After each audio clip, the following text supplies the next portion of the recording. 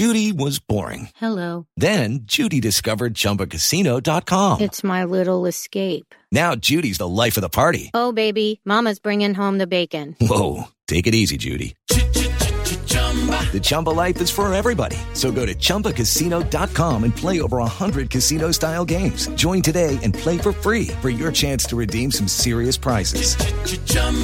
ChumbaCasino.com. No purchase necessary. Void where prohibited by law. 18 plus terms and conditions apply. See website for details.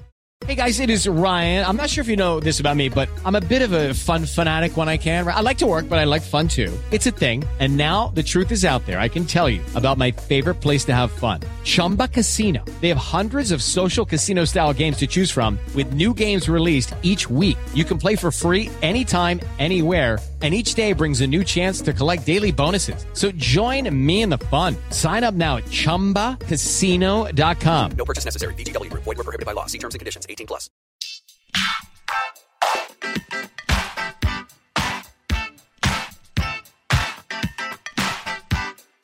Hi, everyone, and thank you for tuning in to episode 168 of Awards Chatter, the Hollywood Reporters Awards podcast.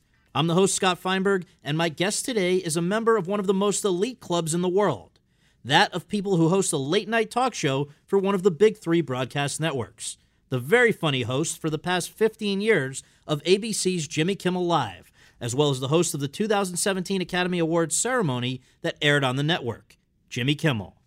Kimmel, who will turn 50 this year, has been a fixture on television for the past 20 years, following many years before that in radio. He made his name on several Comedy Central offerings around the turn of the century, serving as Ben Stein's sidekick on the game show Win Ben Stein's Money from 1997 through 2000, co-creating and co-hosting the sketch comedy program The Man Show from 1999 through 2003, and co-creating and voicing many of the most memorable characters on Crank Yankers from 2002 through 2007. His life changed in a major way, however, in 2003, when ABC recruited him, somewhat out of the blue, to serve as its late-night host, taking over the 12:05 a.m. slot. It took him a while to find his footing on the Alphabet Network, particularly with Nightline as his lead-in and the network's audience increasingly shifting from blue-collar male to middle-class female, but he eventually got the hang of things and started consistently providing laughs and amusement, from viral videos like 2008's I'm Fucking Matt Damon and I'm Fucking Ben Affleck to mean tweets, which became a recurrent feature starting in 2012. In 2013, ABC moved Kimmel up from 12:05 a.m. to 11:35 p.m., placing him opposite his childhood hero, CBS's David Letterman, and a guy he had major reservations about, NBC's Jay Leno. Suffice it to say, he held his own through the final years of their respective runs and continues to do so now as one of late night's veterans, along with TBS's Conan O'Brien. Over the course of our conversation at Kimmel's home in Los Angeles, he and I discussed a wide range of topics, among them how his family and David Letterman shaped his sense of humor as a kid, and how a high school opportunity led him into the world of radio, why a fairly intellectual guy wound up associated with frat boy-type television shows, and why he grew to resent their most enthusiastic fans, what precipitated him getting his own late-night show, and why during its early days he himself sometimes hoped it would be canceled, how his show's release of the Damon and Affleck videos marked a turning point in his show's and late night's history, leading 5 years later to his elevation to the 11:35 slot, what the last year has been like for him, from hosting the Oscars for the first time and presiding over the ceremony's insane finish, to opening up about his newborn son's life-threatening heart condition and the American healthcare system in an emotional 13-minute monologue that no one who saw it will ever forget, plus much more. So, without further ado, let's go to that conversation. Jimmy, thank you very much for doing this. Really appreciate it. We always begin just with basic. Where were you born and raised, and what did your folks do for a living? I was born in Brooklyn. I was raised in Las Vegas. My mother was a hooker. My father was also a hooker. So that's where they met at work. Right. No, my mom was a homemaker. Yes. Which, that really is the hardest job of all. Yes. They say, I guess. I don't know. It looks like an easier job than going to work every day to me, but of course I'm kidding. But my dad worked for a company that Howard Hughes owned called Suma Corporation.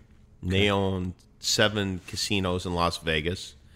And my dad's job, as I understand it, we never really asked him what he was going to do, was to set the odds on the slot machines. Seriously? So, yeah, every casino has a certain payout, typically somewhere between 95 and 97%. Yeah.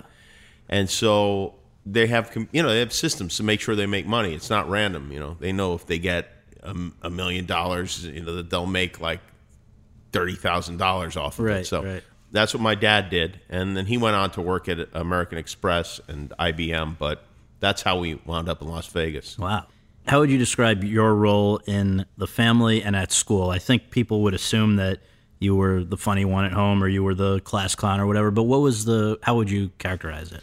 I was definitely, I wouldn't say I was a clown, like I wasn't disruptive, but I liked to make the class laugh. Yep. At home, though, everyone in my family's funny, so it wasn't like I was the funny one. I was one of the funny ones. Someone said it started, one of your relatives, I guess, was interviewed, and they were saying it was started with your grandfather. He was really the crazy one in a way? My grandfather, these paintings you see here on the wall in my house, my grandfather painted those of his parents and his in-laws. He was a character. He was a very funny guy, and I assume he had funny relatives too, so I don't want to say necessarily that it started with him, but he would do the funniest things. You could really never get him. He was very good-natured, very good-humored always. He never had a problem with anybody. When he'd do things like, he had to go to a wedding with my aunt, somebody she worked with, and he was going along as her date. So he decided, and he was almost 90 years old at the time, to wear a blonde woman's wig to the wedding. And he never said it was a joke. He just wore it seriously and spoke to everyone in a serious way. And he didn't know anybody at the wedding. I guess if you're ever going to do it, that's the situation. They thought he was out of his mind. He's a very sweet guy, but odd. I have a piece of his artwork upstairs. He made the Last Supper, Da Vinci's Last Supper. Instead of Jesus and the Apostles, it's Big Bird and the Muppets. And he was an artist. He'd paint on. Every day he'd have a cup of coffee, and then he'd put a little hole in the bottom of an egg, and he'd strain the egg out of the shell into his coffee. He put the coffee in the microwave and then poach the egg in the coffee. Oh, my God. Maybe throw a few Cheerios in there. And then he'd take the egg and he'd cook it in the microwave for a minute so it got hard, and he'd paint on the egg. Do this every day.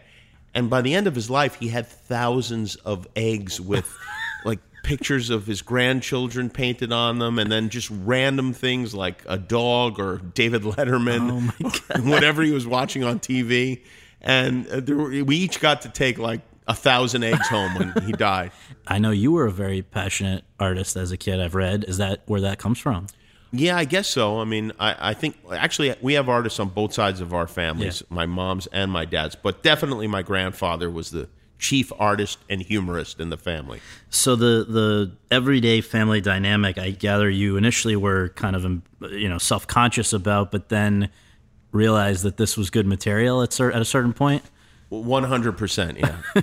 Well, I had friends who lived, had normal families. My best friend, who's now my band leader, lived right across the street from me. Right. And his parents are the two nicest people in the world. I mean, I don't remember them ever raising their voices in the 9 years I lived across the street from them. Right. So then when he would come over to my house, Cleto, it was very different. Everyone was yelling all the time. That's really like how we communicated, especially my Aunt Chippy, who is a loudmouth, heavy smoker, gambler, she plays video poker. She's got all the qualities you'd want in an Aunt Chippy. And so I didn't realize that they were funny until Cleto he said, I remember one night he said, "What are you doing tonight?" And I said, "Oh, my Aunt Chippy and Uncle Frank are coming over." And he said, "Oh, can I come over?" I was like, "Yeah, if you want to." I can't imagine why you would want to come over. And he's like, "Oh, they're hilarious." And then I realized, like, oh, yeah, they are hilarious. Yeah. And I started taping them and imitating them and playing the tapes back. And my cousin Sal and I would write quotes from my Aunt Chippy that she hadn't said yet, but we imagined she would say. She would say charming things like, "Frank, take gas and die." Well, and ultimately you directed all of this in a good way because they all popped up on your show, right? Every one of these people. Not all of them, but yeah. Most of them. Yeah, the stars certainly have. Yeah. Okay, so from an early age, it's well known you were obsessed with David Letterman. So how did that begin, and why did you feel so strongly about him? It began because I would sit at my desk drawing. My family, as I mentioned, was a very loud family, so in order to have any peace and quiet, you have to stay up till 3 o'clock in the morning, which I did. I had a little black and white TV set, and I draw comic books and cartoon characters. What age are we talking about here? We're talking about like 13 years old. Okay. I mean, this went on for a while, but when I started staying up late, and I'd watch Johnny Carson. I had a whole regimen of television shows. I love all the black sitcoms, Different Strokes, What's Happening, Sanford and Son. I'd watch those, Good Times. Then I had a whole, my day was planned around what was on television. 8 is Enough was on in the afternoon, And then I get to Johnny Carson, and then I started right at the beginning when Letterman started. I started watching Letterman, and then that's when I felt like, oh, this is for me. This is a show for me. But what specifically about him versus Carson or any of the other guys? His humor was almost like inverted. He wasn't making jokes. He was making fun of jokes. Of course, there were actual jokes in the show, but a lot of it was just pointing out the silliness when it comes to show business. And he was putting people on television who didn't belong on television. And I'd never seen that before, and I loved it. So he went on the air in February '83, I think. How did your love for him grow? What were some of the manifestations of it as you went through your adolescent years? Well, I had a small group of friends. I remember mentioning it to one of my friends for the first time and getting a big reaction from that friend. It was something it wasn't like today where you talk about your TV shows all the time. Now it's all anybody talks about besides Donald Trump. But there was a time when you kind of kept that to yourself.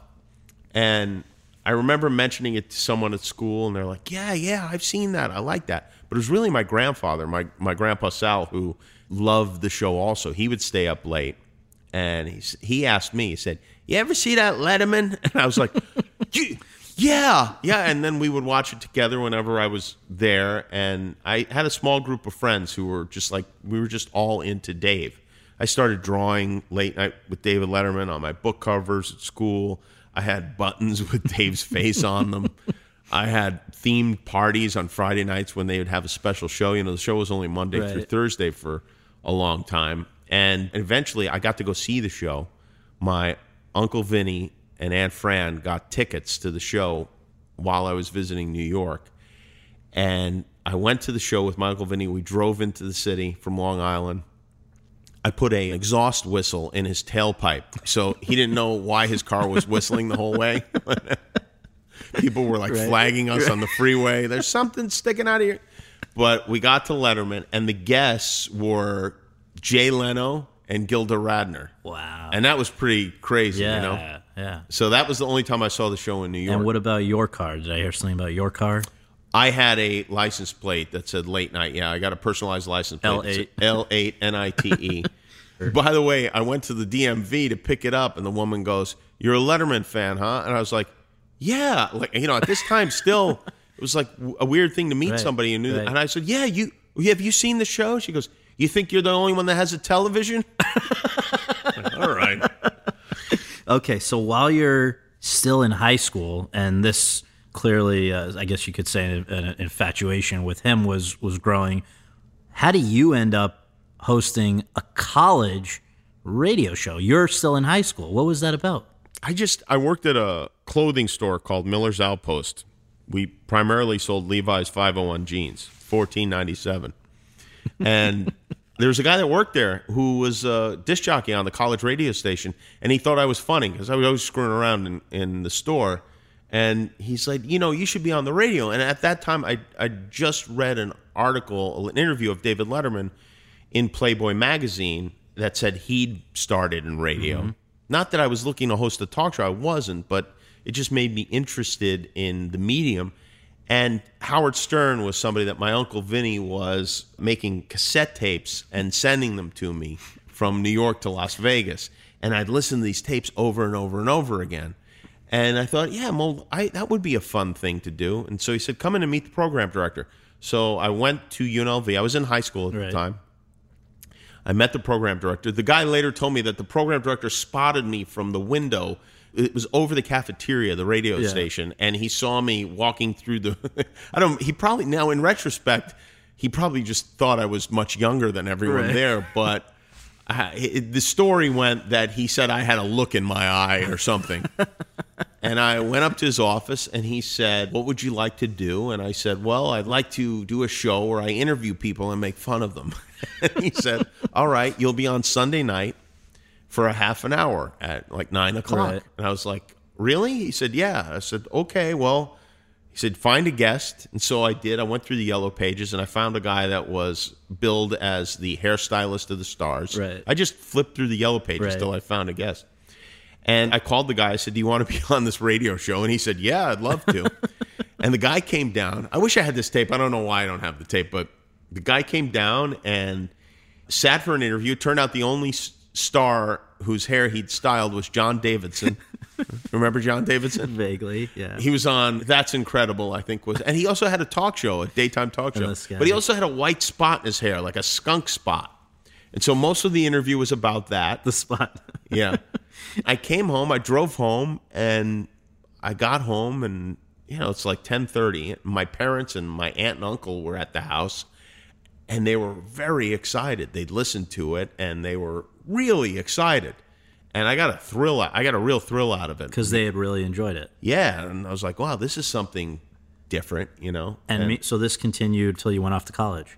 Yeah, I kept doing that, and I started calling into a local radio station. There was a DJ I met. I won an art contest, and I wound up having to stand next to the mural I painted at a department store. And this disc jockey from the local pop radio station was there. His name is Anthony Miles. He still lives in Redondo Beach. I keep in touch with him. He and I started talking, and he's like, "You're funny. You should call into my show." And I was like, "Oh, yeah, well, I would love to." So I started doing characters, and I'd call into his show. I'd do like little sketches. This is while you were now in High school, still in high and school. then college. And then college. Yeah. First of all, were you being compensated for all this stuff in high school? No, I got paid nothing, no. But it was a great experience. So you go off, I guess, a year at UNLV, and then you decide to go to ASU for a couple more years. I didn't really decide. My dad lost his job, and he's like, "I got one in Arizona, and you're coming." Oh, okay. So that was all right. So, but in the meantime, what were you studying? What was your sort of long-term plan at that point? I wanted to be an artist. That was my plan. That's really how I was known in school. I was an artist. I was good at it. My art teacher liked me and encouraged me, and that was what I was planning to do. So broadcasting-related stuff was pretty much just limited to calling into this radio show? Yeah, it was just for fun. I just got a thrill out of the fact that my friends would hear it. So what was it that happened that you left ASU before graduating, but suddenly started working in radio? There was a time at which I decided that I wanted to be in radio. I wanted to be a radio disc jockey. I loved it so much. I loved being in a radio station. I loved everything about it. I loved there's a whole world in radio. They have their own trade papers, and you learn who's a legend and who's great and who's overrated. And Rick Dees is in L.A. making $4 million a year, and he sucks. And Howard's, all these guys, these characters in radio, Mark and Brian, who are big here in L.A., and Jonathan Brandmeier in Chicago, Steve Dahl and Gary Meyer, and, all these guys that were, people that I looked up to. Yeah. So you wanted to do that, but did you get a job? Is that why you left school, or that was so that you could try to get a job? I never intended to graduate. I was just going to college so that my parents wouldn't throw me out of the house. I never took college seriously. Right. I would not even go, really. My parents thought I was going. Right. I'd go to my girlfriend's house and take a nap instead of going to class. Okay, so once you did get your first job in radio, which I think was still in Vegas. No, my first if you mean job, okay, like Phoenix, I guess being paid, Yeah. was in Seattle. Oh, Seattle. Okay. I worked for free in Phoenix the whole time. Okay. I befriended a guy named Kent Voss, two guys, Mike Elliott and Kent Voss. Right. Mike left to go do a show in Orlando, and he left Kent behind, and Kent and I decided we were going to get a job together. And we made a demo tape at an oldies station in Phoenix, Arizona, and that company, the company that owned the oldies stations, hired us to do mornings at their station in Seattle. And the way you knew him, though, was because you had impressed him by when you called into that show, Yeah, right? I knew him from calling in, yeah. That's When you're a disc jockey, if you get a good caller, you establish a relationship with that person. Right, it's not you think, it's not how it goes. Like when I was in Palm Springs, I only had like 2 callers. Right. I don't know that anyone was listening to the show we were doing. A little older population there, I guess. But. I get whatever excuse you want to make for me, you can make, but no one was listening. So you worked at and you got fired from a lot of different radio stations. From what I've got here, Seattle, Phoenix, Tampa, Palm Springs, Tucson, and finally L.A. Yeah, I wasn't fired in Palm Springs. I quit. You quit. Job. Yeah, I moved to Tucson. Noted. Yeah. So, but what was that about? I mean, were you? I was stealing. You were. I'm a kleptomaniac. Yeah, right. Well, why was I fired? Well, first of all, radio is a very hard business, and you don't have a ton of time. And ratings aren't something, especially in local radio, that are particularly accurate. So you can get a great book, and it's like, oh, this is fantastic. And then you can have a terrible book that follows it. They're really up and down. Yeah. The sample size is nothing. Right. So unless you're there for a long period of time, you don't have any kind of real, accurate reflection of how you're doing. But in Seattle, my first job, we did very well in the ratings, and they still fired me because they did not like me. Were you a difficult employee? No, I wasn't. I never missed a day. I worked harder than anybody there by a long shot. And that sometimes was part of the problem. But I was a maniac. I didn't know about diplomacy. Right. I would tape my boss in meetings and play it back on the air the next day. I mean, I was constantly fucking with my bosses. And I was a kid, too. Right. I was 20 years old. Yeah. At this time. And, this guy he's 50 years old. I can only imagine if some 20-year-old punk came in and go, listen, that's your way of doing it. We're going to do this my way. They wanted me to play comedy service bits, which are these horrible, badly written comedy bits that they'd play in multiple markets. So you get them from this company. They feed them to you via satellite. And then these disc jockeys would just put these 60-second bits on the air, and they were wacky and they were terrible, and I refused to put any of them on the air. They're like, these are beloved. They've been on this station for 15 years. I'm like, I just say, I didn't come here to play those bits. Right. I'm not here to do that. Right. And then they'd just fire me, and I couldn't understand it each time. You were shocked. What was going on. I had a wife at a certain point, then I had a kid, and then I had another kid. And we should know, because, how old were you when you first got married?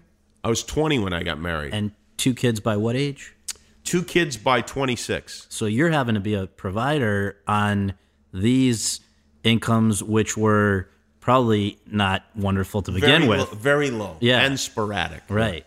So I guess the big breakthrough would have been, it seems like these 2 things were roughly simultaneous in the I guess mid to late 90s, where you come to LA as Jimmy the sports guy on the Kevin and Bean Morning Show, KROQ, and then also right about the same time, you wind up with Ben Stein, of all people, doing Win Ben Stein's Money. It seems like those happen roughly at the same time, and even though They didn't happen. It seems like it, but I was on with Kevin and Bean at K-Rock for 3 years before that. Ben Stein. Is that what led to Ben Stein, because you were popular in L.A.? Yeah. There were producers, a guy named Michael Davies, who went on to do Who Wants to Be a Millionaire. Right.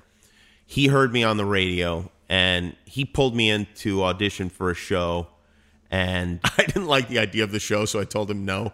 He went crazy. Well, because you turned down a number of TV opportunities. Yeah, there were a lot of people. Fred Silverman really was the first guy who let me host a run-through of a game show. And he was a character. I mean, he is a character. Yeah. Well, he did a great thing. I was a writer on this game show. So I'd go to K-Rock and I'd work until noon, and then I'd go work a few hours as a game show writer for a show that never got on the air. And I would host the run-throughs, and I was hoping that they would ask me to be the host of the show. But I hadn't expressed this to anyone. And the producer of the show was not interested in me being the host for reasons I still don't know. But Fred Silverman, who wasn't there most of the time, pops in for our run-through a couple of nights before we're supposed to present this thing. And he says, we're going to have host auditions the next day. And he says, in a very dramatic way, and I'll never forget this, he says, cancel the host auditions. He's our host. I don't think he knew what my name was at the time. He was that kid. Yeah. He made me the host, and I looked over at this guy, Phil Gurin, who is the producer of the show, and I was like, hey, guess what? I'm the host. And Phil was kind of a little bit embarrassed, I think, and he said afterward, he goes, Yeah, and who knows? Maybe, if the show gets picked up, maybe you'll even be the host on TV. I was like, really, huh? Right. So that show didn't go, but they had a big presentation, and a bunch of executives were there. Right. One of them was Michael Davies, and he saw me at the show. He didn't like the game show, right, but he liked me, and he offered me, I think, 3 shows before Win Ben Stein's Money, and I said no to all of them. And he was starting to get like crazy, And, I'm on the radio. I'm a disc jockey. I'm not making any money, and I'm saying no to these TV shows. And again, with kids, you got to provide for. But I don't want to make it sound like I had some kind of, like there was a plan or I was wise or any of those things, because I wasn't. I guess I had no common sense, or maybe I accidentally had some. I was just like, no, that sounds bad. I don't think I don't think that'll work. That's kind of how I was evaluating. It wasn't that, you know what, if I do this, it undermines what I could actually do if I wait for a better opportunity. Not at all. I had no intention of being on television. I thought I was going to be a radio disc jockey. They had a show called Pop Quiz, and the idea of the show was they'd take things that were going on in the news, the tabloids, whatever, and then the contestants would say, yeah, that really happened, or that didn't happen, or whatever. And I remember saying to them, well, how will this be taped? And they said, well, we'll tape 5 a day, and we'll do them like all in like 3 weeks.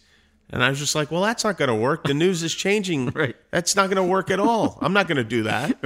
And then that was that. And I said no to that show. So what was it about Ben Stein that... I love the title. Win Ben Stein's Money is a great title. Right. I love the concept of the show. And when they told me who the host of the show was, the guy from Ferris Bueller, right, who says Bueller, I was like, oh, that's great. That's fantastic. I'll definitely do that. But then I had to audition basically for Ben and for the other producers of the show. Okay. They had no sidekick. It was not a spot on the show. They just felt like it needed something. Yeah. And they brought me in, and I did an audition, and Ben and I hit it off immediately and beautifully. In fact, last month was our 20-year anniversary of that show premiering, and we went out to dinner and that's great, celebrated. And we hit it off. I don't know, we just had chemistry. It was just luck, really. And we should note you guys shared Daytime Emmys in 99 and 2001. And it was around that same period, I guess, that you also first met a struggling comedian named Adam Carolla, right? Right in there? When I was on the radio at K-Rock, I was doing the sports, and this was right at the beginning. I was going to have an on-air boxing match with another guy on the show, this guy Michael the Maintenance Man. Right. And we didn't really have a feud, but we played it up like we did, and we were going to have this big thing called the Bleeda in Reseda. It was the country club, this boxing gym in Reseda, and it became like a big deal. So we went on the air, and we said, we need trainers, we need this, that, whatever. This trainer shows up at the radio station looking for the other guy. He wanted to train the other guy, Michael. Michael wasn't there that morning, and I let the guy in. He knocked on the back door, and it was Adam Carolla. And he said, yeah, I'm here. I heard, you're looking for a trainer. I was like, well, we were kind of thinking maybe people would call rather than just come to the radio station, but come in. And so I said, yeah, do you want to train me? And he said, yeah, okay. And so I went to his apartment in Pasadena the next day, and we hit it off. We didn't do much training. We did mostly talking. Was he actually capable of training, or he was just posing as a trainer? Yeah, he was a boxing really? trainer. Yeah, he was a boxing trainer, and Adam, is a good boxer. I didn't realize that. He made a movie called The Hammer. He plays a boxer, and it's a very good movie, actually. But he trained me a little bit. Mostly he made fun of me. And then after we were done with the fight, which I lost, right. We were kind of like, let's keep going out to lunch every day. Yeah. We really fell in love is what happened. Yeah. We would have these long lunches, 3 hours long. We'd just talk and talk and talk. And I said, we got to get you on the show. And, he showed me a public access show that he'd done. And I was dreading seeing it because those are always terrible. Yeah, mortifying, yeah. And it was one person after another calling and cursing at him. But somehow it was very, very funny. Yeah. And it was really funny. And I watched the whole thing, and he's sitting next to me, and I was like, well, that was great. He says, really? He never had a compliment before. It's like, yeah, that was actually really funny. And, so we figured out a way to get him on the radio, which was a character named Mr. Bertram. He was a local shop teacher in L.A.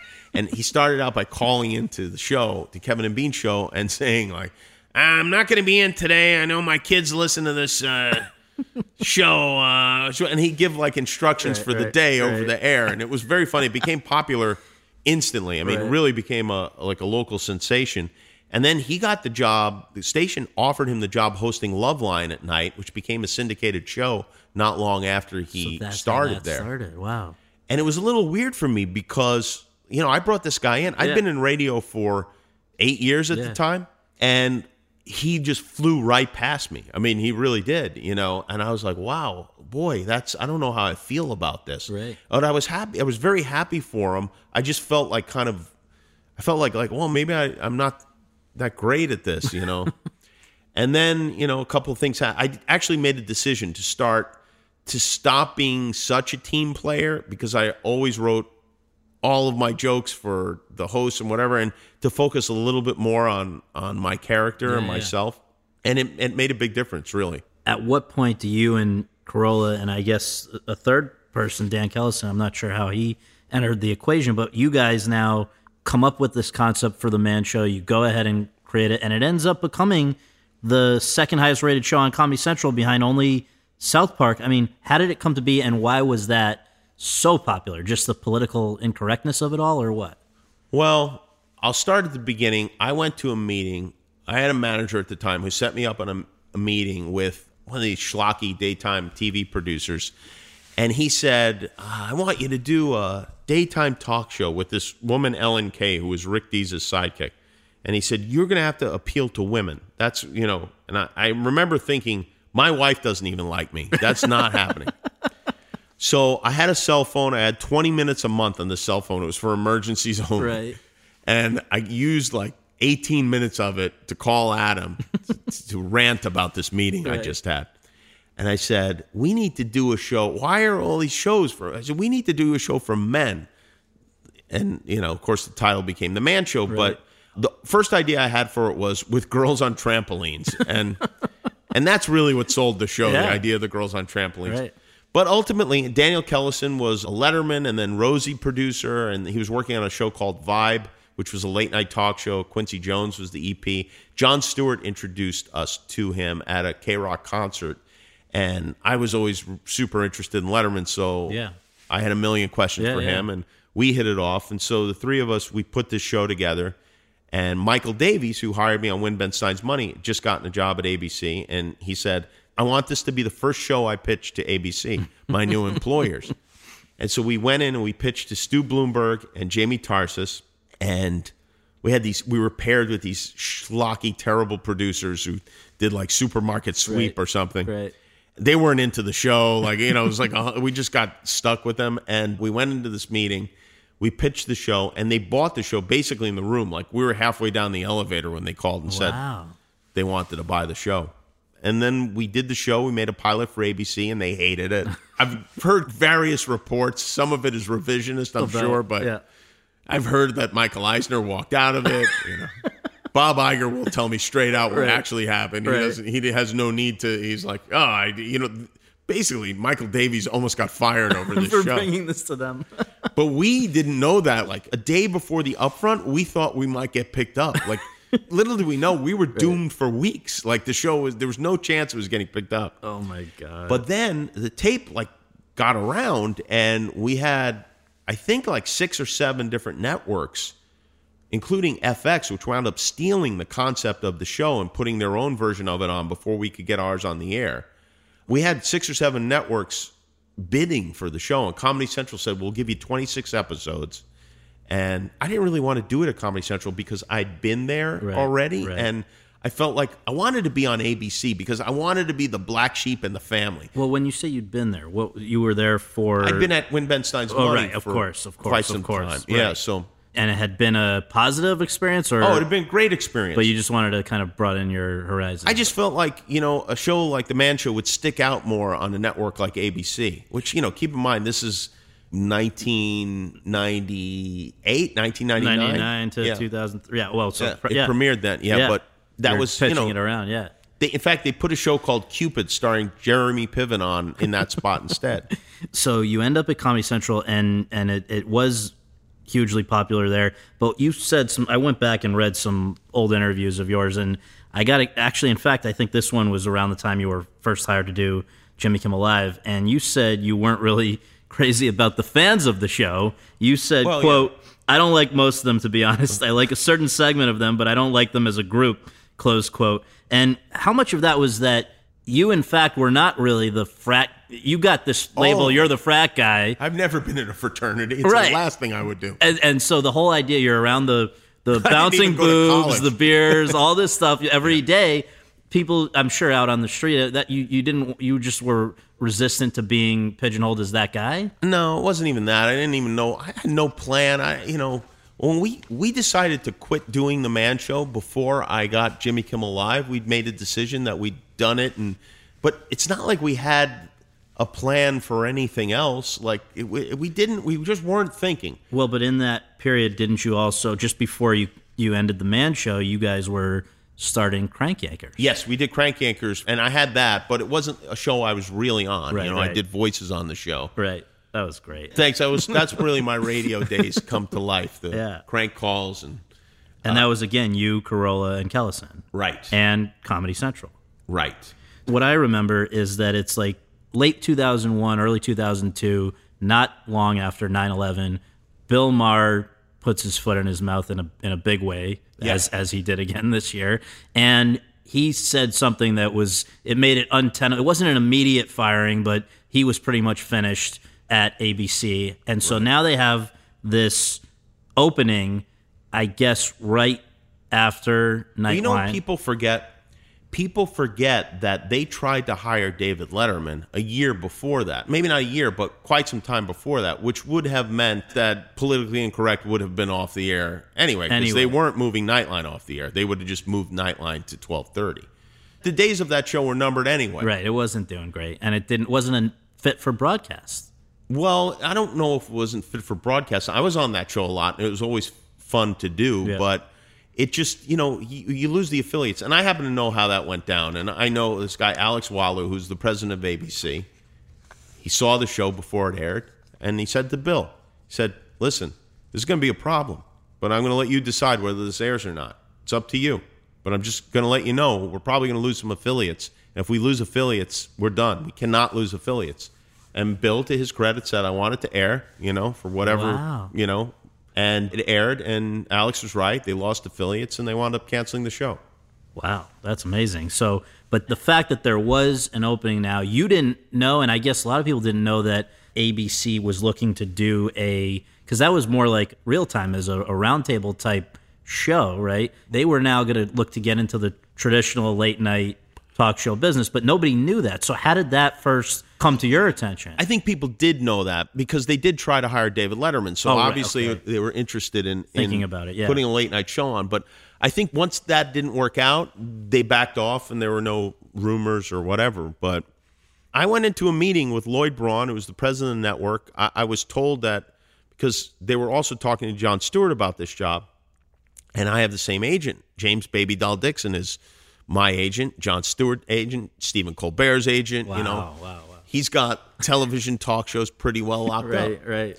So they told me that the president of ABC wants to meet with you about a Thursday night variety show. And I said, well, I have no interest in that at all, so tell him I don't want to meet. Right. And my agent's like, listen, if the president of ABC wants to have a meeting with you, you have to go to the meeting. I said, I don't want to waste his time. I'm not interested in that. He said, you have to go to the meeting. So, all right. We never talked about a variety show, not for 1 minute. In fact, we just talked about David Letterman the whole time. He shared your enthusiasm. Yeah, he definitely shared my enthusiasm. He'd seen me on Letterman a few days earlier, and, he liked me. And the next thing I knew, I had the job. I mean, it was weird. Like, there was no mention of the job during the interview, and even after I left, I didn't know what was going on. In fact, Adam Carolla's wife worked there. She was Lloyd's assistant. And she called and said, they're going to offer you the late night slot at ABC. And I was like, what? What late night slot? That's insane. There is no late night slot. But so that's how I got the job. It was not a lot of thought was put into it. Certainly no research was put into it. They didn't call any of my past employers. Well, yeah, because, normally they would run the numbers and stuff, right? But no, I don't know. I don't think people do that. I don't think people in television, I think they let God decide whether it worked or not.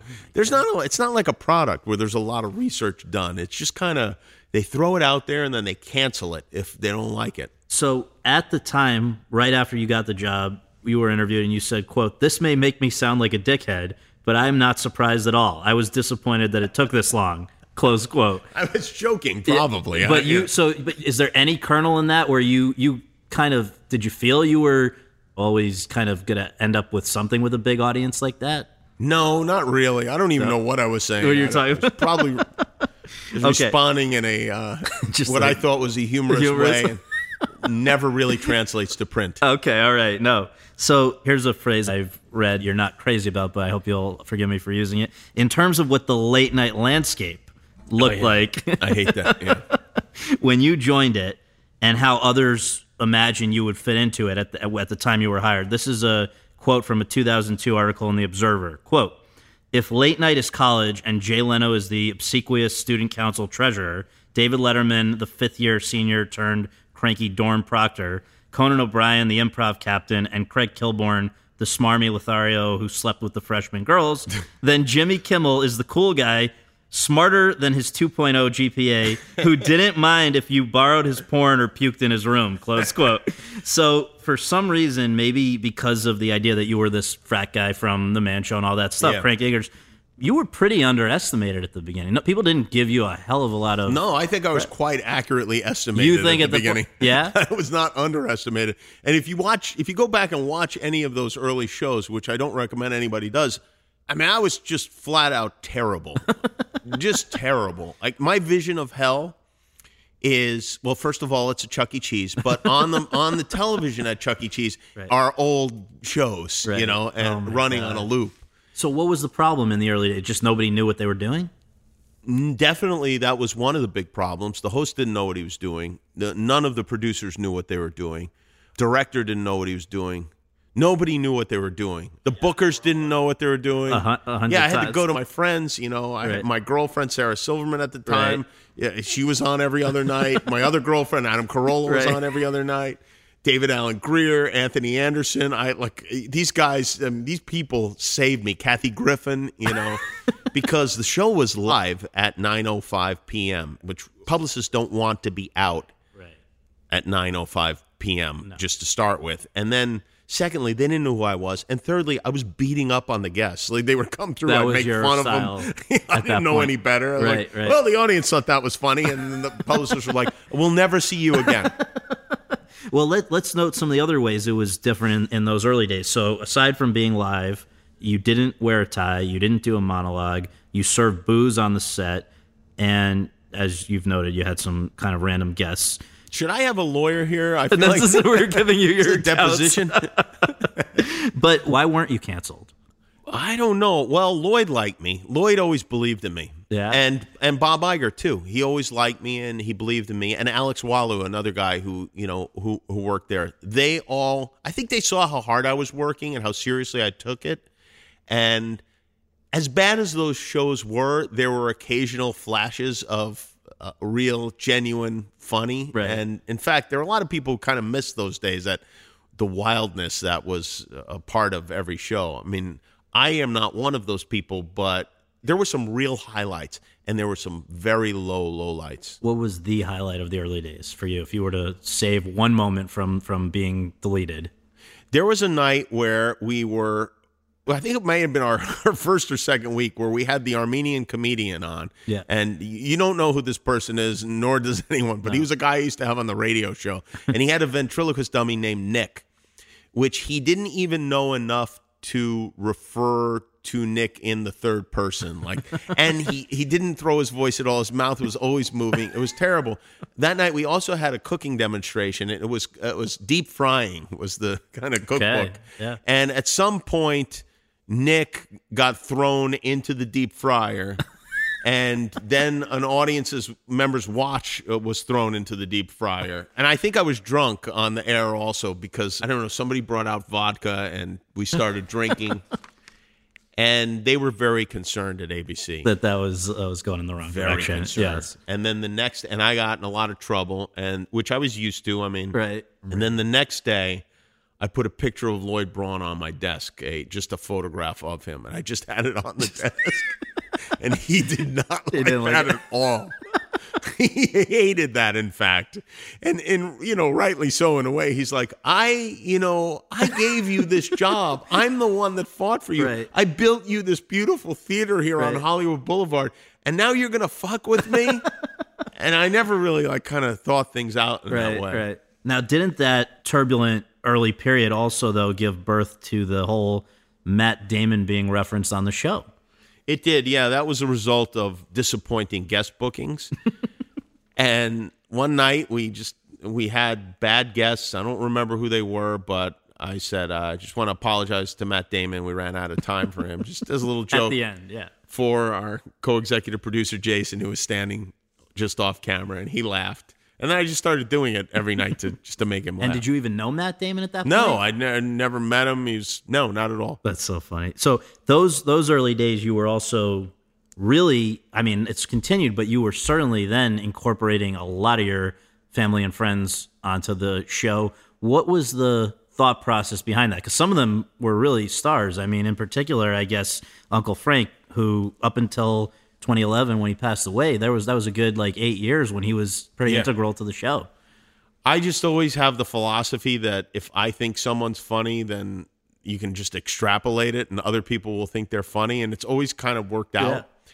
And my Uncle Frank had done our radio show a few times, and you never know if it's too inside or if it's only you that thinks your relatives are funny, but Kevin and Bean, the guy who are really tough judges. I remember telling Adam Carolla, the first time you're on their show, you better be funny. You'll never be on again. Yeah. You'll never be on the show again. I'll never be able to convince them. But they were really laughing hard. My Uncle Frank was a cop in New York for 20 years. He made 6 arrests during that time. One was by accident.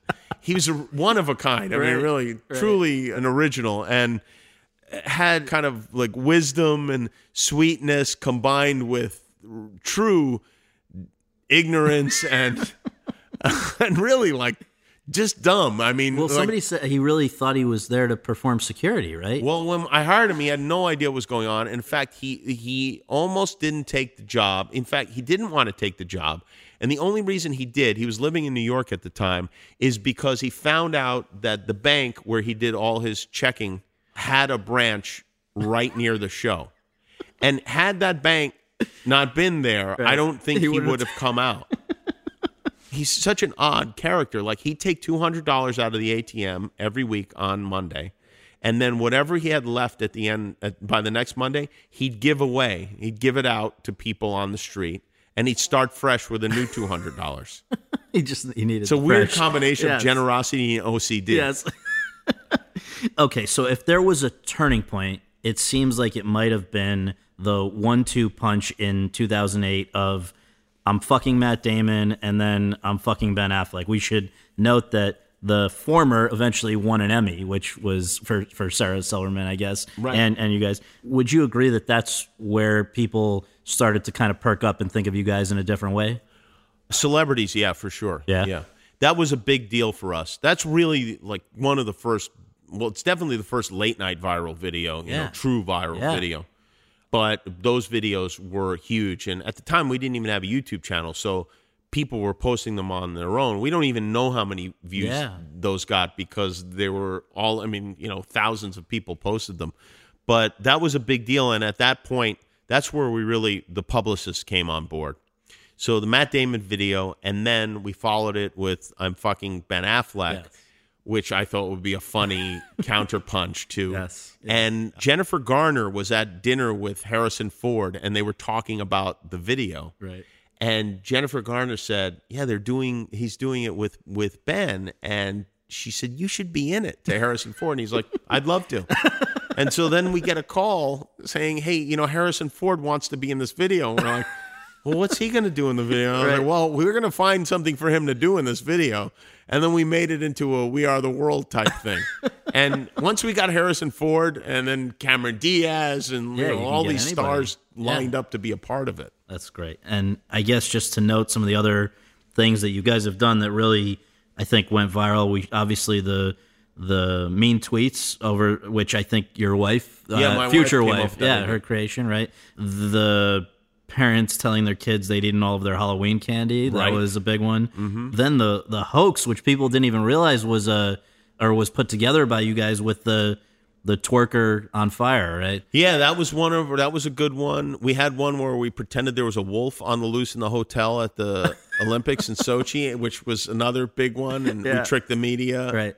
I think the media learned a little bit of a lesson at that time because they used to just put anything on the air and run with it, and now I think they stopped because we did try. There were a couple of things we tried that didn't really work, you know. So has YouTube and sort of the quest for the viral video and the fact that some of your competitors also seem to strive to create those, has that changed the way you approach your show at all? The fact that those things now can't happen? I always made it a point to make sure that it didn't. That was never our goal, that we always were focused on doing a television show.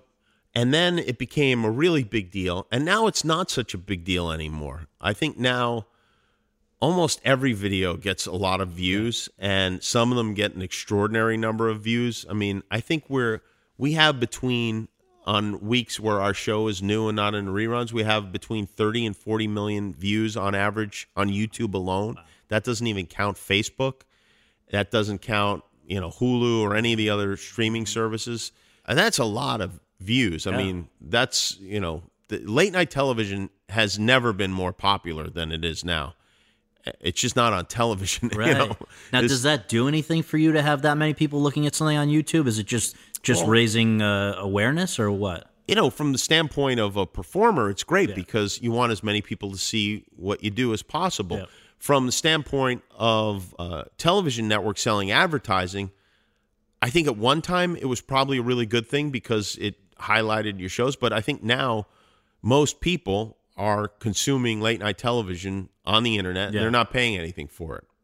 And the difference between what we get paid by YouTube and the difference between what we get paid by ABC it's gigantic. Right. It's there's no comparison. Does it bother you, if you talk to like Christopher Nolan and you said people are watching, they're consuming what you made on an iPhone, he gets pissed. I understand why that upsets him. For me, it doesn't matter. Doesn't matter even if they're watching clips as opposed to the entirety of your show. You don't mind that it's broken up in that way? No, because there's no, it's not like you don't need context really, In early 2013, after you guys had already been on the air for 10 years, you moved from 12:05 to 11:35, directly opposite your hero, Letterman, and somebody who you thought a little less of, Leno. Why did that move come about, and what did that signify to you? Did that change things at all for what you had to do to go at 11:35 now?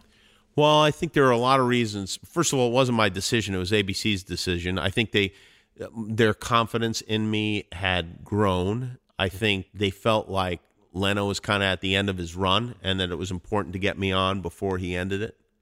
And we were doing really well, so. Well, yeah, I just want to note, the year before that move happened, you were the only late night show that increased in the ratings. You were up 3%. Everybody else was down. And you'd also hosted the White House Correspondents Association dinner and the Emmys in that year before the move. So you were hot, but did it mean something to you to be at 11:35 in the way that it clearly did to others at other networks? It definitely did. It was a huge difference. Just you could tell the week it happened, you could tell there was a different response. I mean, different response from people I met on the street, different response from the feedback we would get. It's just people go to sleep at midnight. Yeah. Midnight, that number is, that midnight is when people go, oh, it's midnight, I better go to bed, And so there were a lot more people watching.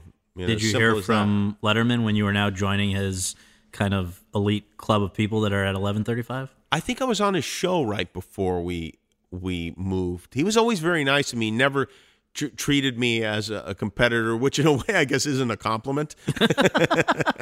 Well, at what point I read he gave you his ties? When did that happen? When he retired, he gave me all his ties. Yeah. So that must have meant a lot to you. The whole thing that you guys could be. It meant collegial. More to me than a box of strips of fabric should mean to any adult man. I got to ask you, because I think you clearly weren't hiding the fact that while you were very big on Letterman, you had some issues with Leno, and I guess, You're talking about Jay Leno. Jay Leno, the Jay Leno. I can't believe we're still talking about me not liking Jay Leno. Well, no, but I think it's interesting because there's only so many people that have done the job that you guys do. So I wonder just what it was that happened. I mean, we know that there's the legendary stuff where he and Dave apparently were... Well, that was, you remember, you got to remember how much I love David Letterman. So to me, when all that stuff happened, I was just a fan reading Bill Carter's book and whatever. And I felt like, there was a villain and a hero, and Dave was the hero and Jay was the villain. So I started off with a negative feeling about... But only for the sake, and I believe me, I'm just playing devil's advocate here, but like he had been the main substitute host for a number of years before Johnny left. So was it bizarre that he would become the successor? I guess not, but to me it didn't seem right. I mean, and then the Conan thing put you over the top. Well, there were a lot of things. Listen, Jay and I have made peace. Yeah. After my son had his operation, he called me. He was very nice. And, what he did was, you can't argue with his success, his longevity. I mean, I will say when I was in high school, college, he was one of my all-time favorite comics. And, I sometimes insert myself into situations I have no business inserting myself into. It was funny. Like, even the idea that this, like, punk kid from The Man Show is, like, shooting his mouth off about Jay Leno. Is like, who is... I can only imagine what Jay Leno must have thought. Like, who is this asshole? Well, there was a time, though, around, like, when you guys almost were going to be back-to-back in the ABC lineup, right? Yeah, well, yeah. I mean, that was definitely discussed, and that was part of. Well, that's that was the thing. I just listen. I'm a sensitive person, and sometimes my feelings get hurt. Yeah, no. I mean, you something happened, but it was I feel like we're well past it. Okay, all right. Well, you mentioned something that I have to ask you about, which pertains to this year, which has been a crazy, just amazing year for you, and I guess a roller coaster in a lot of ways.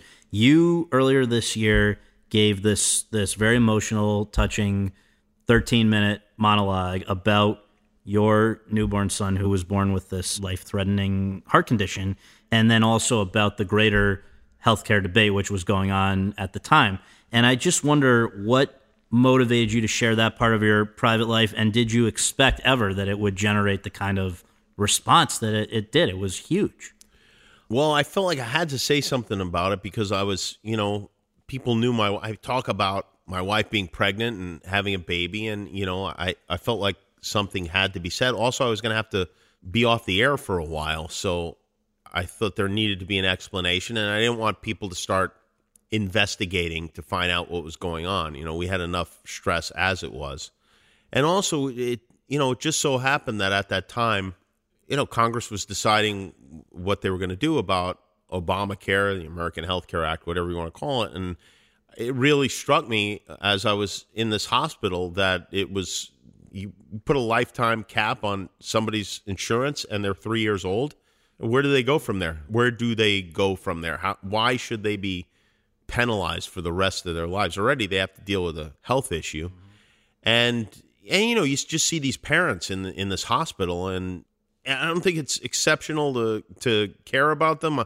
I think if Donald Trump was sitting in that hospital himself, he would have come out with the same feeling. I just don't think he has, It makes no sense to me. I know so many people who've, now that I've been involved in this cause or issue, whatever you want to call it, so many people have told me that they're only alive because of Obamacare, or their relatives are alive only because of that, because they weren't able to get health insurance. And, people have this idea that, well, you walk into an emergency room and they're going to take care of you, they're not going to let you die. It's like, okay, maybe so, but we have to go to the doctor once, twice a week to get an echocardiogram and to get everything checked. And then we're going to have another operation. Then we're going to have another operation after that. And, this bill doesn't get picked up. This is maintenance that needs to be done. This is part of it. When a kid has cancer, that kid is going to need treatment every day, potentially of their lives. And their parents, it's hard enough, when you have to miss work, you have to be in the hospital with your child, but then to have these hospital bills on top of it. I have a friend who has 2 autistic children. It costs them they have health insurance, and it costs them $100 each per child a day. So they're spending $1,400 a week just to make sure their kids get the education and the kind of treatment that they need. And I don't know. It doesn't make any sense to me. And, I pay a lot of money in taxes. And, I heard from a lot of lunatics after this. I'm sure. Like, I don't want to pay for your kids. Like, first of all, I can almost guarantee you I'm paying for you, not the other way around. Right. And secondly, I'm not asking you to pay for my kid. I have health insurance. My kid is taken care of.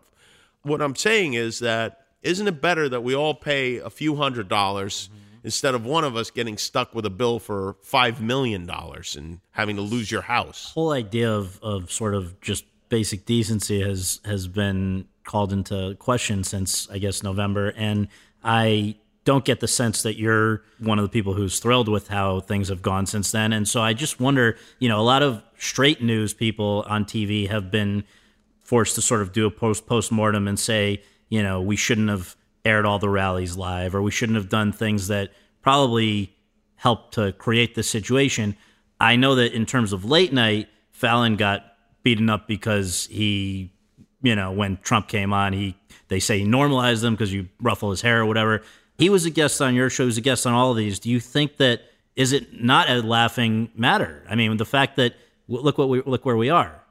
For me, everything's a laughing matter, even serious things. I mean, while my son was having an operation, my family was gathered in a room, and there were a lot of laughs had because that's what you do when things are bad. That's how, as a human being, you carry on. But as far as, listen, when I had Trump on, I didn't think there was any chance the guy was going to be president of the United States. I mean, I didn't think he was going to be the nominee. Yeah. With that said, I mean, these guys, if they're running for president, you can't predict. You don't know what's going to happen. You don't know what people's reactions are going to be. I mean, maybe Jimmy Fallon thought he was diminishing him by messing his hair up. Maybe, I'm sure he just thought this is going to be a moment with Donald Trump. But essentially, I always think like these shows that say like, oh, I wouldn't have this guy on, I wouldn't have this guy. I mean, to me, I want to know everything about somebody. I want to know how they behave in every situation, especially if it's somebody that might be president of the United States. I want to see, I want to see what their sense of humor is like. I want to see how they react to questions that they don't typically get asked. I think you can learn a lot about a person based on how they handle late night television hosts. I'm not just talking about my show. I'm talking about all of these shows. So this idea, it's just like kind of a, like there's always this kind of finger pointing and like, well, you humanized him or you did this. It's like, all right, well then do we go back to The Apprentice and NBC shouldn't have put that on, or Regis shouldn't have been friends with Donald Trump? Like, well, come you on. say he is a great talk show guest because I guess he is a great talk show guest. Yeah, and he's completely unfiltered. Yeah, he's a great talk show guest and an absolutely atrocious president of the United States. Okay, with the last few minutes here, I just want to ask you about the Oscars, which are also, like Jimmy Kimmel Live, nominated for some Emmys this year. First, I read a crazy story. I can't believe it's true, but was your first exposure to the Oscars, in a way, in-person exposure, 22 years ago? What happened with you at the Oscars in 95? Well, I wasn't at the actual Oscars, but I was doing radio. I was on the Kevin and Bean show, and Kevin and I thought it would be fun to sneak into the Governor's Ball. After the Oscars. We snuck into the Grammys once. We got into the actual show, but so we went. I had this idea. And by the way, the reason I came up with this idea when I was in high school, and I wanted to go see this guy named the Fox. He was the fastest beer drinker in the world. He later became our announcer and band on the Man Show. He was the fastest beer drinker in the world, and we didn't have fake IDs, and we really wanted to see him. So I went to this bar/restaurant at noon, and we just stayed there all day. And so, they didn't start checking IDs until like 8 o'clock at night. And so I thought, this would work for the Academy Awards. So we went early, like 9 or 10 o'clock in the morning. We're dressed in tuxedos, and we just hung around inside the ballroom next to the Shrine Auditorium. Right. And we just waited and waited and waited. And we're like, this is going to work. We've become part of like the furniture here. And then right before the stars started pouring into the ballroom, they cleared the ballroom, including us. I lied and told them that we were there we had a producer on the phone, and he was saying, he's like, the producer of the show is who is the classic? Gil Cates. Yeah. Tell them you're with Gil Cates, and we're like, we're with Gil Cates. And they're like, you're not with Gil Cates. Out. And they kicked us out, and we went out the exit door, and we saw just a big stream of people flooding into the entrance door, and we just made a U-turn and just went right back in the place. That's awesome. So that was your first thing. Now you come to all these years later, you're at ABC, which has aired the Oscars for decades. You've been ABC's guy for 15 years. You've very successfully hosted the Emmys, the ESPYs, the White House Correspondents Association dinner, a Comedy Central roast, so many high-profile events. Why did it take until 2017 for you to host the Oscars? I wondered why. Well, first of all, it's really not ABC's decision, which is one of the reasons why, because they obviously were eager for me to host the Oscars. But I think that there was concern that I was not in the movie business, and they want to have somebody that's in the movie business. Carson might have been their greatest host. They would make an argument that Johnny Carson was in movies, and I don't know, whatever, But that was supposedly one of the things. Yeah. I'm not sure. I don't think that was all of it, but that was one of the things. So the 89th Oscars come around, and everyone who saw it seemed to agree that you and your producers, DeLuca and Todd, did a terrific job. The first thing, though, that people will think about in association with that night forever is going to be those last few minutes. And I just wonder if you can take me through your mindset. You've almost made it through the whole show. You're in those last few minutes, and all hell breaks loose. What was that whole end of the night like for you? Well, at that point, it was like, in the Olympics when you've won and then you're running around the arena with the flag in your hand. Right. It was kind of like that.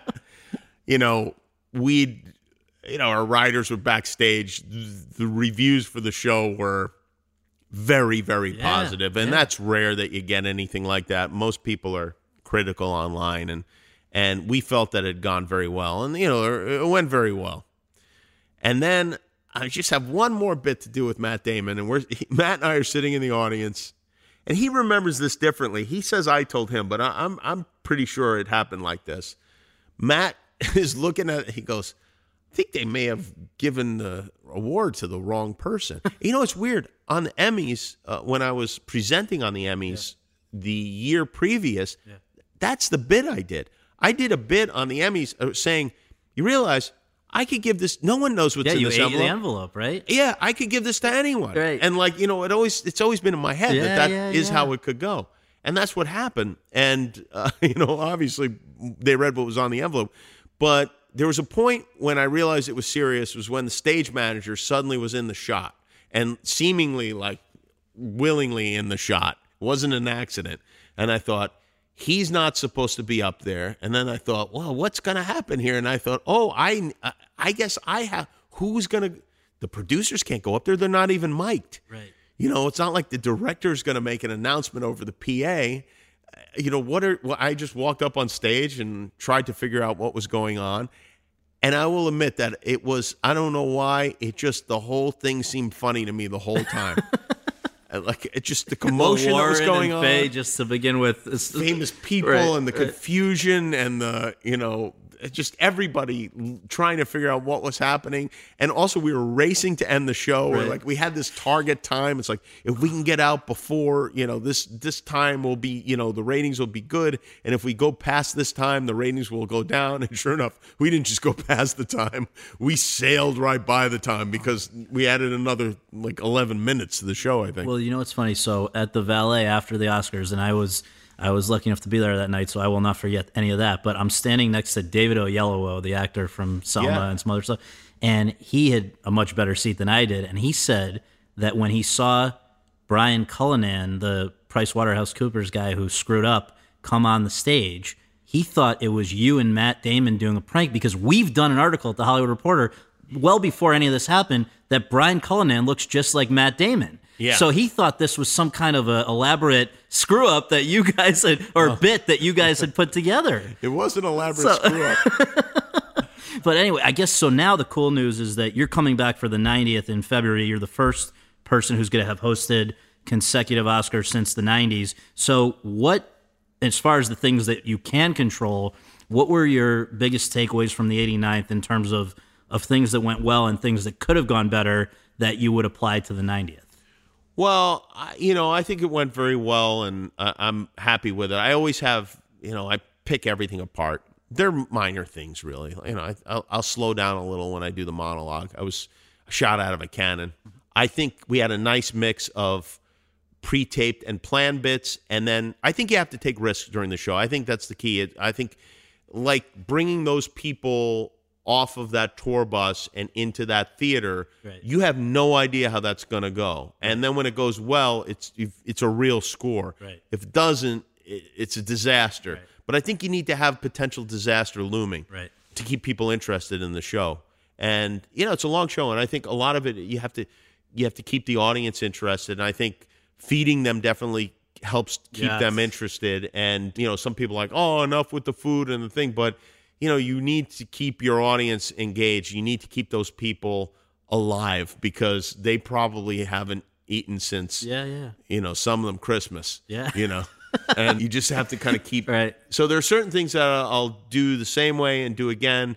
I do like to keep it loose. I like to have certain times where I go out on stage and I don't know what I'm going to say other than introducing the next element to the show. So I want to make sure to do that again, and for better or worse. Yeah. There was a moment in the show. The monologue went very well, and the Matt Damon stuff was going well. But then I came out and I made a couple of OJ jokes from the audience, and what I didn't take into account that when people are on camera, they're much less inclined to laugh at jokes that are in questionable taste. So if I was up on the stage, I think I would have played better. I think would have gotten a better reaction because people can laugh anonymously. That maybe they wouldn't have, but I really felt like it was a moment where I was like, oh, this is all going south right now. All the good all the goodwill that I earned during the monologue is now gone, and I got to win this audience back. But I will tell you, weirdly, it was my favorite part of the show. Just the idea of standing there and like having a moment of truly bombing live on the Oscars is a thrilling. It's thrilling. It is. There's like an adrenaline you get from it that I can't even explain. Many have experienced it, I guess. I've experienced it many times in my life, and I almost always take a moment to stop and enjoy it. Well, the final thing here is just this rapid fire. Just the first thing that comes to your mind. Who's been your favorite and least favorite guest in the history of Jimmy Kimmel Live? Oh, favorite is really hard. One of the great surprise guests, there are people who have been on many times because I love them so much. You know who they are. The people you see regularly on the show. But Dustin Hoffman was so funny and so great on the show. That really surprised me. I didn't see him I didn't imagine he would be such a raconteur and such a funny guy. I don't know why I didn't imagine it. Now I look at him and I think, yeah, of course, that makes perfect sense. But he was only on the show once, and he was great. You know who else was surprisingly great? George Bush. Really? Which one? The W? W, yeah. You kind of got it when you meet him. Yeah. Having Oprah on the show was, I know you had her on your show, and you had a similar experience I did. It was just to... And I know this sounds weird, but just to be in her presence and listen to the way she speaks and the way she makes people around her feel, I really remember going like, oh, okay, I really get it now, because I didn't, my wife used to watch Oprah, and then I'd come home from work and she'd yell at me for the things that she saw going on in the Oprah show. I was like, who is this woman and why is she getting me into fights? Has there been anybody that you just hated? Yeah, there have been people I hated. I hated, but that I didn't hit it off with or I disliked. But nobody that came on and was rude or that you'd never want to see again? Yeah, sure there were. Yeah. I had bad experiences with people. I once had a very bad experience with Jared Leto. I had a bad experience with Omarosa. Was awful. There have been a few of those. They're much less frequent now. I think there was a time where people didn't know, they didn't know who I was, so they didn't feel like they had to be nice, Okay, if you could snap your fingers and turn your show into a once-a-weeker like Mars or Oliver's or Samantha Bee's, would you? No, but it would be much easier. And I disagree with anyone that says differently. Yeah. I just know that if we had a half hour to fill every week, it would be a very strong half hour. Or it's even sometimes more than that, but it's still not what you guys do. How many you're on the air for how many hours a week? Yeah, well, it's not even the on the air part. That's almost the easiest part of the writing of the day. It's the meetings and the emails and the writing and the booking and the begging and the promos and all the bullshit that goes along with it. In the last few years, there's been this kind of massive overhaul of the forgive me, late night landscape with. Stop saying no, that. It's last time. But the whole old guard that was there when you showed up is now gone, and you and Conan are now the old guys. We are the old guard. And I just wonder. I mean, so okay, what do you make of that? And of the new wave behind you? Well, that's how it goes. I mean, you want to be the old guard. That's the goal, right? Yeah, right. You want stuck around. Yeah. You want to be on the air until you don't want to be on the air anymore. Right. And I'm fine with it. I don't have a problem with it. Do you call these guys like, all right, Trevor Noah is now a late night host? Do you reach out to these guys in the way that I guess Letterman did to you at one point? Sometimes it depends on the person, and sometimes I just run into them, and sometimes I know them beforehand. If I know them, I will definitely. Usually, I'll send a gift or a note or something like that. And I mean, if anybody ever wants to call me and ask me questions, I'm always happy to share what I've learned with them, because I don't wish what I went through at the beginning and what a lot of people went through, what Conan went through at the beginning, and I don't wish that on anyone. I really don't. It's especially now when there's so much criticism. True. But you learn things, you figure things out, and you learn things from other people. I learned from Don Rickles. I learned a lot from Billy Crystal when I was going to host the Oscars. He was kind enough to really take me through it, and Ellen as well. And I think that's part of it. It's part of the deal. You have to help people and root for them and do whatever you can. Last one. What are the most important things that you know now that you wish you'd known when you were starting out at that rough early period? And then also, how far into the future do you see yourself continuing to host Jimmy Kimmel Live? Are you going to be Dave or Johnny, who were, I guess, into their 60s, if not 70s, and Johnny's, I don't know what Johnny was, but what you wish you'd known and where you see this going? I wish I'd known that it was all going to be okay and that it was going to work out, because there was a lot of pressure on me, not just as a performer, but as the employer of almost all of my friends and many members of my family. And that's a lot of pressure. There were times where I hoped the show would be canceled, because then it wouldn't have been on me, and it was relentless. It was, the show was on from 9 to 10 p.m. every night, Monday through Friday. I was getting to work at 9 o'clock in the morning, and it just kept going. And I was in a windowless office, so it seemed like I was going to die there. So that's what I wish I knew. Right. I would have been much more relaxed if I'd known that it was a long tunnel.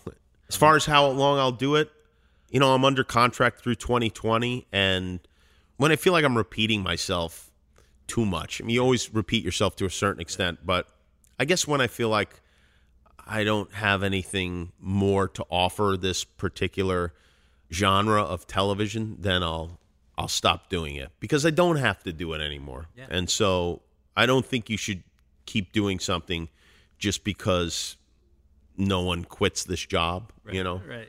But at a certain point, I'll stop doing it. In fact, I'm going to stop right now. Yeah, no, you do a terrific job, and I thank you so much for doing this. It's weird that you do these with your shirt off. Do you ever make reference to that? I was inspired by the man. I actually would like to know where the trampoline is here. We do have a trampoline. Do you? Absolutely. Let's every time my now. daughter gets on it, a little piece of me dies. All right, thanks so much.